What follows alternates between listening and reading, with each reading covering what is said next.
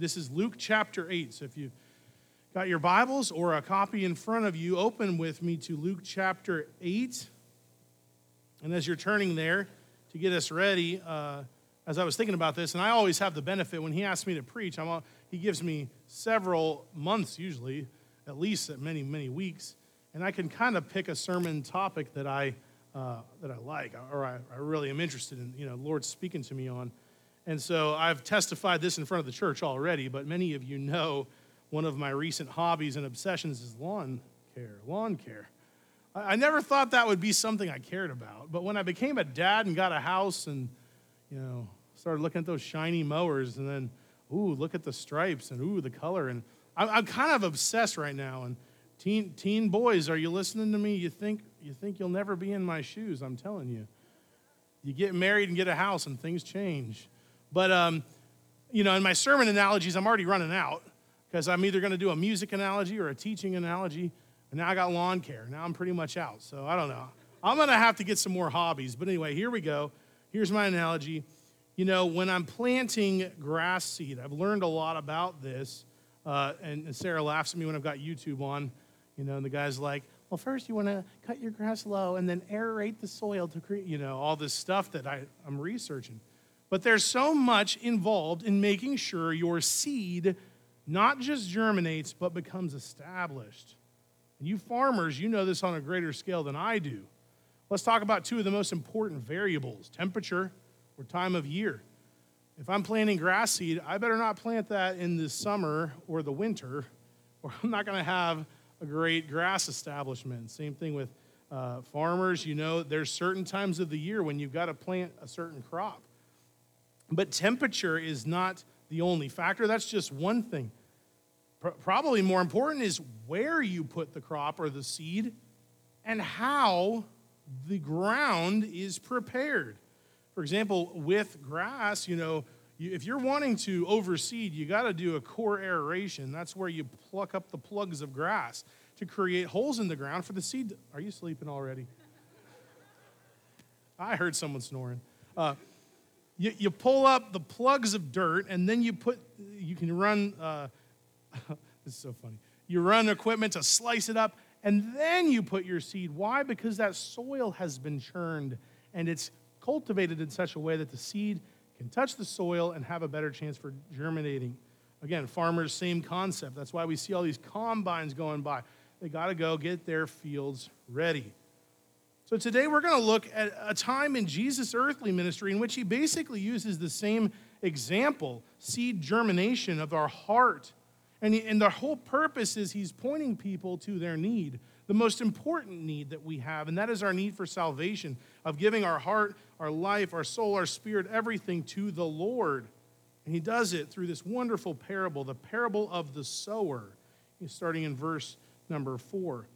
I think what's amazing about this parable, if you have a title in your Bible above the text, Parable of the Sower, a lot of commentators have said that maybe is not the best title for this. A better title for the context would be Parable of the Soils, because truly that's what we're going to see Jesus talk about. When the sower, anybody who sends the word of God out, sends it out, it's the soil type and the response of man that determines whether that seed will plant and germinate. You see, a heart that is hardened, or as we're going to see other soil types, it can't grow among those hearts and attitudes never prepared, never cultivated, never determined to receive the seed in the first place. Specifically, we're going to look at 4 soil types or heart conditions. And I'm going to be going back and forth between saying that, soil type, soil of the heart condition, because that's what this is talking about. The parable is an earthly story about something they know about, sowing seed, to get that spiritual understanding, which is that our heart must be cultivated to receive what God has for us. This is going to give us the 3 soil conditions that are destined for failure. If we're not alert, if we're not careful, Satan can definitely tempt us to allow our heart to focus in on a wrong soil condition. There's only one soil of the heart that is cultivated and ready for the seed of the Lord.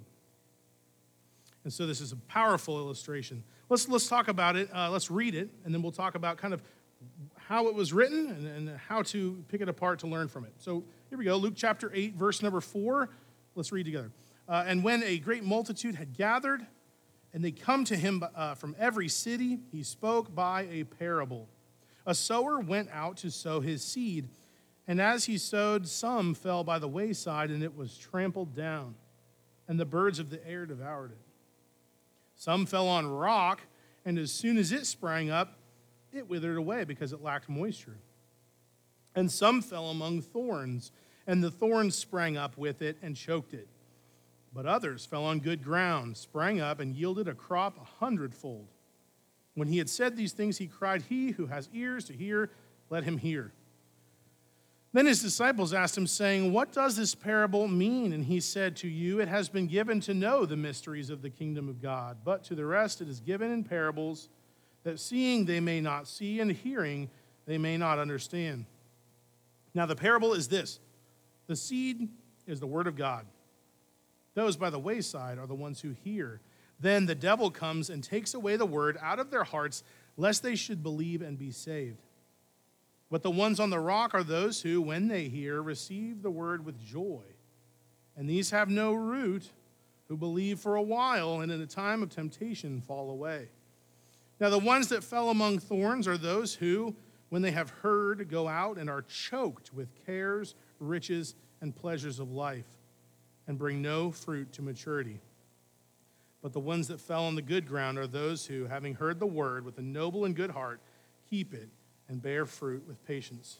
Lord, thank you for this parable, and thank you for the powerful illustration that it provides us, that we must seek you to cultivate within our hearts fertile ground for your word. May we seek that today. In Jesus' name, amen. Beautiful parable. I love this parable. Like I said, getting to hand select it was nice because I do enjoy this parable. And I find that as I get older, I notice I didn't say old, I know. I'm not going to be old, and I don't know when that ever happens. What age do you get when you can call yourself old? I don't know. Gray hair, but then I have blonde hair, so I don't even know how that's going to work out. But anyway, as I get a year older slowly, old familiar stories that I grew up hearing, they become more, applicable in my life as I've lived through things now. So I do enjoy these classic parables. And thank you. If you've heard a sermon on this before, thank you for still listening well to me today. So let's talk about what led up to this parable. In chapter 8, Jesus is in the middle of his earthly ministry. Chapter 8, verse 1, it says he's going from city and village, preaching and bringing the glad tidings of the kingdom of God. You see, if you came to our revival, the speaker had some great things to say about the kingdom of God. Specifically, that's all that Jesus was about. That was it. That was everything. Everything was kingdom mindset, kingdom focused. So before we even talk about the parable, let's understand our mindset needs to be on the kingdom of God first and foremost. If we have our mindset, if we have our worldview, our perspective based on other things, we are destined for failure. See, the Lord was showing us by his determination to get the message of the kingdom out, how we too should live, how his followers should live. So he's going everywhere preaching and bringing glad tidings of the kingdom. And really, with this day and age, and vehicles and airplanes, yet we sit around more often than getting out. We need to do more for spreading the gospel and being about the kingdom, not just getting out, but putting stuff on our plate that kind of surrounds what needs to be on it instead, like our jobs and our families. Sports is a big one with me. I know I love my sports, but man, I cannot crowd the plate with that instead of going out like Jesus did, sending the good message. Now we come down to verse 4 and we read that while he's doing this, he's gathered a large crowd. You see, right before chapter 8 and chapter 7, he has raised the life of a dead son of a widow. So he's working miracles, and it's drawing attention, and all of this leads to where we are right now, chapter 8, verse 4, having a large crowd. Don't ever doubt that Jesus does this at a purposeful time, right?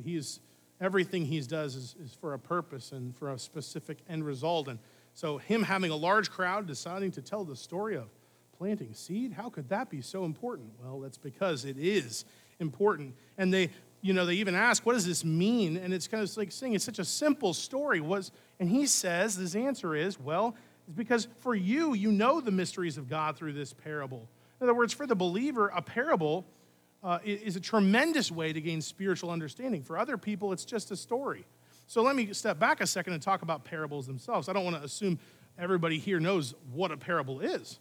A parable is an earthly story told by Jesus that has a heavenly or kingdom meaning. And so usually what's the common description is a story about the natural world to explain the supernatural through Jesus about the kingdom. That's why a lot of it says before, this kingdom of heaven is like, and then he tells the story. But again, if you're not a citizen of the heavenly kingdom, then none of it will matter to you. But for the citizen of heaven, it is amplified, because how much more, if we know about an earthly situation, how much more when we apply to the spiritual will it have meaning?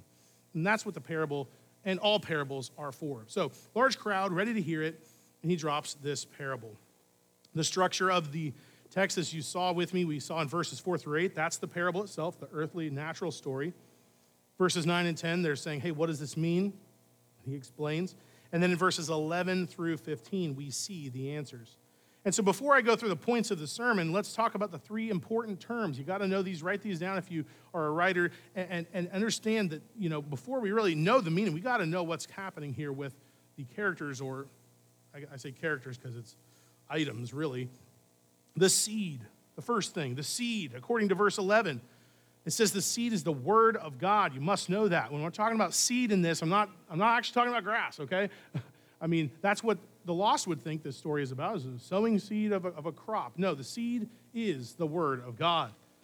So then the sower, what's the sower? Well, if the seed is the word of God, then the sower is the person sending the seed out. So the sower could be a disciple. It should be a disciple of Jesus. Could be me, could be you. It's not just preachers. All right, the sower is any of us who follow Jesus sending the seed out. And then the last thing that we must note is the soil. What is the soil? Well, by reading, hopefully you gleaned that it is the heart of man, the response of man, the attitude of man.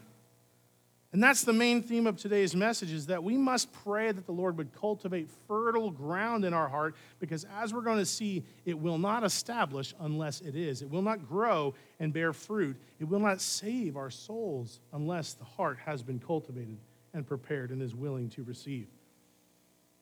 So we're going to begin with the points by looking at three dangerous soil conditions, three dangerous. And as I go through these, I am going to be giving you a fair warning, unless you brought a steel-toed shoe, your toes are going to get crunched a little bit this morning. This is a toe stepper of a sermon. Not because I'm trying to, but just the nature of the text. And I say that for myself included. Look, we all need to grow. If you think you've arrived at a point in which God's word is incapable of stepping on your toes and making you formed better into an image and the likeness of Jesus, then I'm a little bit fearful. Because that's what the Bible tells us happens when we seek him. He does mold us, he does shape us, he does sharpen us, and he does rebuke, chasten, and correct. So you need to be seeking that in your life, and if it's through me, then okay. But really, it's the text. So be prepared. Toes will be stepped on today as we understand what we need to do to be ready to receive the seed or the word of God. First dangerous heart condition is if you are a path sitter. Now, I came up with these terms, and they're not that great, okay? But, yeah, someone might even say, that doesn't even grammatically make sense. But it probably doesn't. But, what I mean by this is if you are allowing the word of God to sit upon the path or the wayside. That's who we read about in Luke chapter 8, verse 5. A sower went out to sow his seed, and as he sowed, some fell by the wayside, and it was trampled down, and the birds of the air devoured it. Now, this text says wayside. Your translation might say path, but that's exactly what it is. It's a path. It's a road. It's not meant for seed. It's not meant to grow crops. It has another purpose altogether, to allow people to walk through. And so if seed falls on that, you can obviously understand that's a bad idea. In my short time of working with my lawn, I think one of the worst things for a new seed plant or like new grass is if people are trampling on it, right? If people are walking on it, that's why you hear old men say, get off my lawn, okay? Just kidding. I'm getting closer to the get off my lawn phase. But that's why, if you mash grass over and over again, it stifles it. It creates hardness and compaction. It does not allow the nutrients and the richness to seep down inside of it, cultivating it to be fruitful and grow. You're allowing that seed to just sit on top of a compacted earth when you're a path sitter. And that's not the only issue, compaction. The other issue is the birds coming and grabbing the seed. And it literally says in verse 12, who are the birds? It's the devil. The devil comes and takes the word out of their hearts, lest they should believe and be saved. A path sitter, then, is someone who is content letting their heart be a mere plate for the devil to just come and shoop. The words that I'm preaching or the words you read from your Bible, they go in one ear and out the other. You know? They just zip, snatched out by Satan. And actually, that exact analogy kind of was given by our speaker at Revival. He said that the devil, what's the term for the devil? The prince of the what? Air. Last time I checked, birds fly in the air, you know? There's air in here, and it's a scary thought, but we got to be on guard. That's why a lot of you in your Sunday school lessons talked about the armor of God today. We got to be on guard because we're in spiritual warfare, church. It's not playing games. It's not messing around. It's real. If you're sitting with your path hardened, you're compacting it all around, and now the devil's coming and just snatching all the words that have fallen upon your heart, it's just not going to produce anything. There is no germination, and this is what it says here. This is why this one's scary. Being a path sitter is dangerous because you lack salvation if you're a path sitter. The devil snatches it out of your heart before you can actually believe and be saved. Look, you might be here right now completely zoned out. I hope I've done a little bit to get your attention, but if you're thinking about, anything other than the message, then you're kind of doing what we're talking about. You're letting it go in one ear and out the other. I'm not saying you lack salvation if that's the case, but the true essence of being a path sitter is that the word of God is not falling upon a heart that's ready to see it or to hear it, receive it, and change their life. It's just words. My words, Greg's words, they're just words unless the Holy Spirit attaches to them and sinks inside of your heart to cultivate it. And so don't be a path sitter today, folks. He wants your heart to be receptive. And when he changes your heart, he will allow you to resist the devil. It's not like this prince of the air thing is constant doom for the follower of Jesus. Because of the sword of the Spirit and the armor of God, we can resist the devil. That's what it says in the text. We can fight back. We can have victory through Jesus. And so there is hope. Give your heart to him. Allow him and his Spirit to plow through the hardness of your heart and stop being a path sitter. Our second soil type mentioned in the text is if you're a rock dweller. So if the seed is dwelling among your rocky, stony soil, you are a rock dweller. In the planting world, establishments of plant is huge. You're not going to have a plant live if you don't put it in the right soil type and give it its proper nutrients. And that's kind of what we see in this analogy. Verse 6, he says, some fell on rock, and as soon as it sprang up, it withered away because it lacked moisture. And you jump down to verse 13 when he explains it. He says these are people who, when they hear the gospel, they receive it. They receive the word with joy, but these have no root. And they believe it for a while. In the time of temptation, they fall away. Now, I'm going to get to that in a minute. There's so much in the Bible that assures us of salvation. So really what the rocky soil is saying is that these people have fake growth, superficial growth, no root, meaning their plant is dead. Their plant is dead. It's never been established in the first place. Why? Why would someone then, essentially, why would they fake a conversion to have growth be seen? Because some of us even here today have all our Christian life just been just for show. Why would that be? Well, the great preacher of the 19th century, Charles Spurgeon, made this statement. He said this. It kind of made me think. He said, a lot of people are enamored with the pleasure of religion and the feelings that come with being involved with the church body. And so they want to be involved in the philanthropic aspects of the church, giving to the poor. They want to be involved in the social aspects of meeting new friends and having men's cookouts and ladies' nights. They want to get involved with all those things. But true faith, radical change, repentance, if you look down, there's no root there. And so that's the kind of person that could fake it or play church. They seem to even have growth. Look, they hear the word and they want it. They seem to want it. There's even some things that we can see as growth. But when you look again, there's no regeneration. There is no root. It's like a dog, as Proverbs 26:11 says, a dog that returns to its own vomit. Eventually, a rock dweller isn't going to find pleasure in that anymore. They will go back to their old ways. and be revealed. You might think that being a rock dweller is easy to spot. Oh, that'd be easy to find someone who's faking. Well, being a rock dweller is something that we can conceal for a long time. And I normally would not be a name dropper in sermons, but I believe this case falls under Ephesians 5:11, where it says we must take no part in darkness, but rather expose evildoers. Paul writes many letters dropping names, saying, this person stabbed me in the back, avoid them. And so I'm going to mention a name that falls right under this as a rock dweller, who I would have never expected, and it devastated me. His name is Ravi Zacharias. Ravi Zacharias was a Christian apologist for 40 years, writing books. He could get on stage and debate anybody and school them with a sound theology. It was amazing. His case is tragic. In his early 70s, he got an inoperable terminal cancer, died within 3 months. And it wasn't until he died that the true nature of what he seemed to be serving came to light. You see, what he concealed using the funds from his ministry was an underground ring of abuse via massage parlors, whom he had hundreds of women exchange sexual favors for money and perks. Let me tell you something. If Greg or me ever open up 200 massage parlors in our personal lives, stop us in our tracks.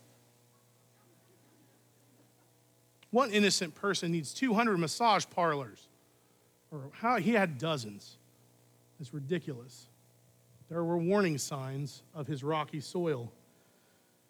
And the reason why I'm mentioning this is extremely public. When people give money to that ministry, they're saying, I want this to be used for the kingdom. And here he is spending it on sin, very blatant sin. Never publicly repented of it, never tried to make amends, and he passed away from the cancer.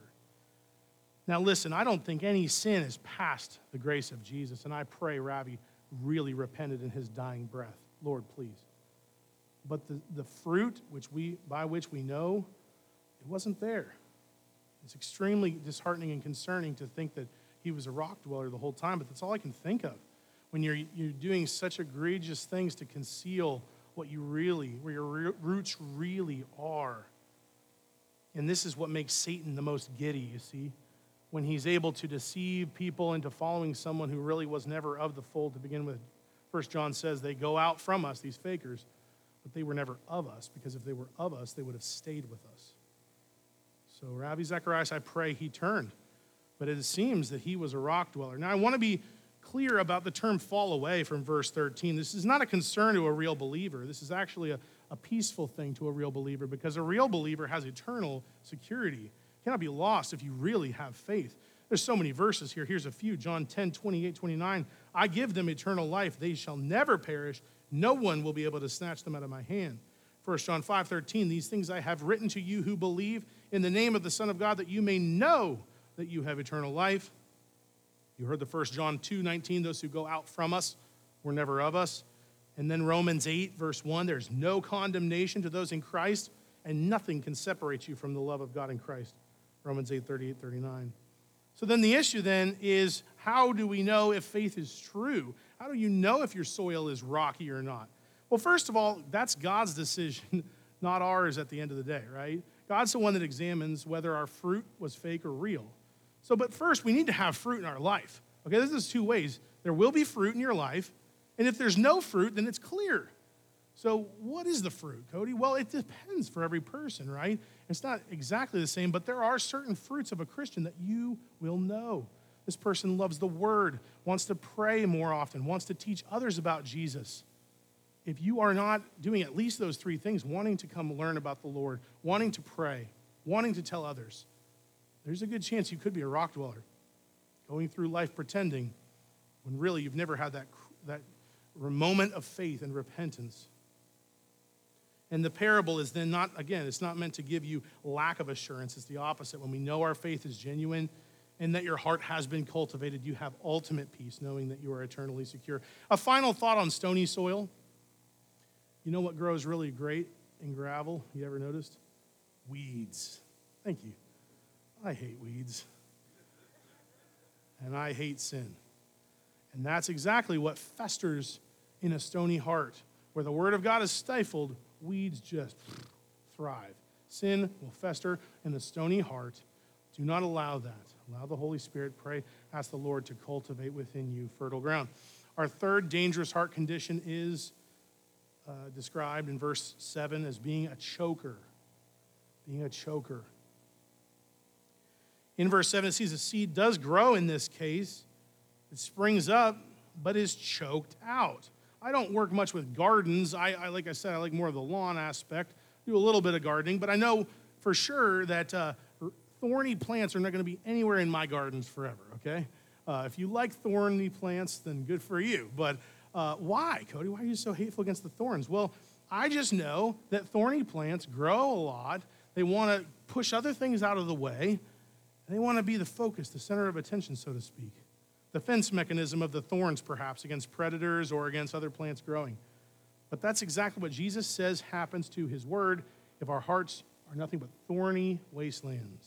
Verse 14, he says that those who fall among the thorns are those who, when they have heard, go out and are choked with cares, riches, and pleasures of this life and bring no fruit to maturity. You see, this is the one heart condition of the three that I think a Christian can fall into seasons of. In other words, the first two, if the seed never grows, there's no salvation there. That's pretty clear. But if you're choking out what God intends for you, that can be a season of mistakes for a Christian that could make. What do I mean by that?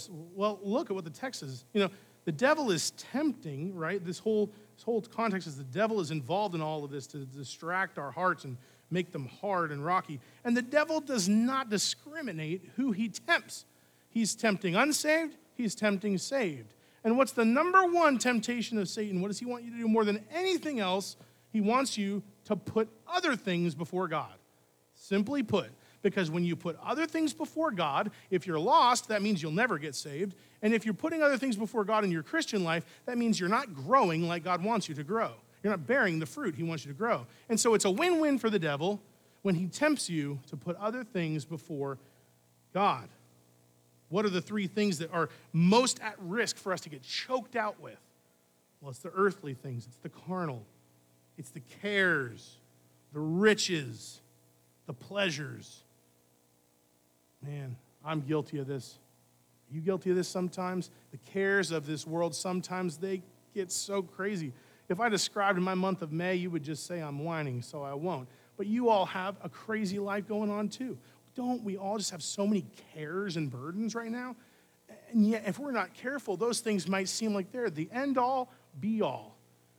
I remember so many people that always, when I get anxious, they grip me and say, hey, it's not the end of the world. That exam is not the end of the world. And that's a great little sentence, maybe a cliche that's overused, but it's not. The cares of this world are not the world. They are of the carnal. They are of the flesh. So stop putting your cares of this world first. You know, zoning out right now, thinking about lunch. I know we're hungry, but that's an example of this. Sports, like I said, love sports. I can't get so wrapped up in this that I get out of sorts with things or get nasty or get my heart in the wrong spot. Caring about this world is not going to be good. It's choking. It's a choking hazard. What about money? Money is the second thing. Riches. You know, the Bible says this, it's easier for a camel to go through the eye of a needle than for a rich man to enter heaven. Think about that again for a second. It's easier for a camel to go through a needle, the eye, the little string thing. Who still sews out there? It's small, right? Than for a rich person to enter heaven. Doesn't say impossible. All right, Solomon was rich. We know, so we'll see Solomon one day, but it is very difficult. Why, Cody? Why is it so difficult to be rich and go to heaven? Because of the choking, the allure, the draw, the struggle that we have ingrained in our society that money answers problems. Money fills you. Money makes you happy. Money completes you. No, it doesn't. No, it doesn't. This is why the lottery is so successful, though, because people think being rich will fix your problems. I'm not here today to tell you buying a lottery ticket is going to be a sin necessarily. I don't think it's wise. But I'm here today to tell you, if you think that your problems are going to be fixed if you win, you're wrong. Well, how do you know? I'm sure $100 million would make me feel a lot better. Google lottery winners and misfortune, okay? All I'm saying is it isn't the life that you think it would be. Earthly riches are a recipe for disaster. The only riches that are worthwhile pursuing are the spiritual riches through Christ. We have a spiritual kingdom that awaits us. Riches in Christ untold. Don't sell your birthright to get riches on earth when you have riches in heaven. And the final of the choking is putting pleasures first. Just anything glorifying what you want to do. That's what this is. You know, pleasures, you think maybe specific sins, perhaps, but I think really putting pleasures first is just putting anything you want to do before others or for the Lord. When's the last time you tabled what you needed to do or want to do in your life to help someone else? Well, I'm here today to tell you I know many members of you who have done that. I've asked for help, you've jumped in there, and you've helped me. You've tabled what you want to do to help either a personal need at home or a ministry need. And that is exactly what we need to do. If we are growing in the Lord, we are allowing the needs of our brothers and sisters in the kingdom to grow first before ourselves. Let not man seek out his own needs, but the needs of others. And Jesus himself said, seek first the kingdom, Matthew 6:33. So putting pleasures first, choking hazard. We need to open up the soil and allow Jesus to be first above all else. Now, chokers can be unsaved. Like I said, saved or unsaved. This is the one where it really just depends. It depends on your heart condition.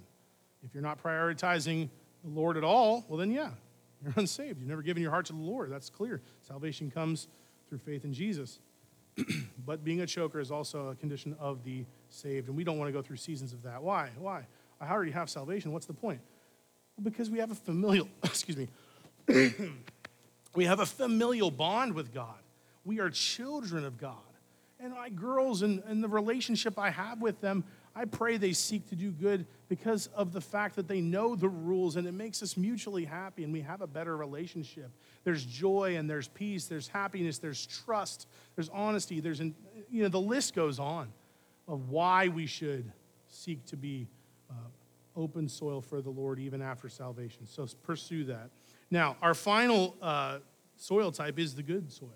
And this is what we want to prepare to be. We want to be prepared to be, or pray to be a prepared seed bed. Now, when a garden is prepped correctly, the good soil or the topsoil is churned or exposed, isn't it? That's why. So the seed hits it, and it gets into the soil, and it gets the nutrients it needs. And in verse 8, what happens to the good ground? It says here that the good ground sprang up and yielded a crop 100-fold. 100-fold. Jesus explains in verse 15 what's happening here. It says that if the seed, the word, falls on good ground, then these are those who, having heard the word with a noble and good heart, keep it and bear fruit. That phrase, an honest and a good heart, I want to be very clear today. That's an act of the Lord right there, not an act of ourselves. The Bible clearly says there is no one who does good. No one seeks after the Lord. He seeks his own. So where does the honest and good heart come from? It comes from God. It comes from the Holy Spirit who has cut you to the heart and pierced it with his sword, the seed, the word of God.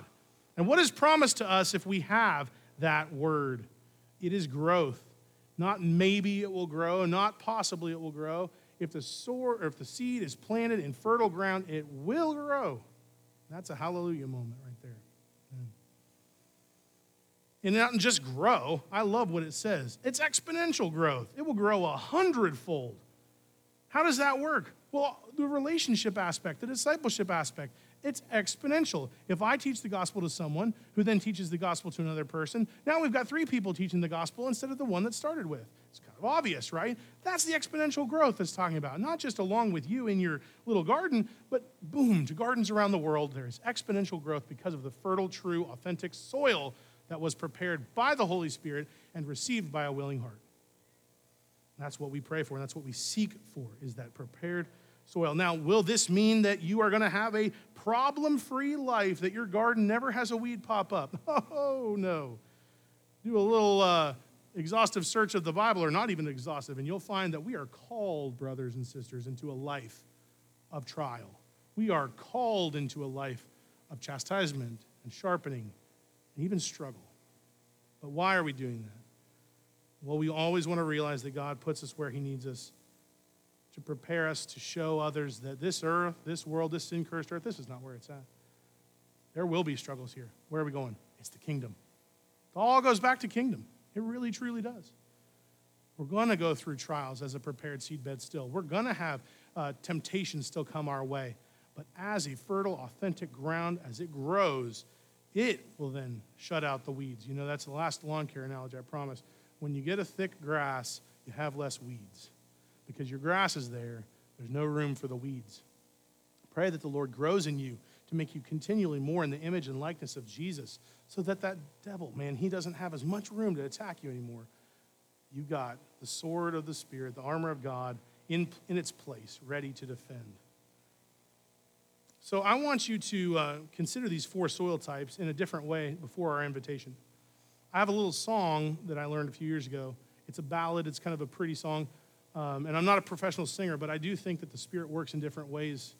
Some of you hopefully have been pierced by the soil types. But maybe this song will do that too. It's based on the same thing, praying that the Lord's word would be planted down deep and cause it to bear fruit. It's called Show Us Christ. I'm going to play. I want you to kind of prayerfully think through what has been said today in this text. And then we'll have a normal invitation afterward with Deb coming up.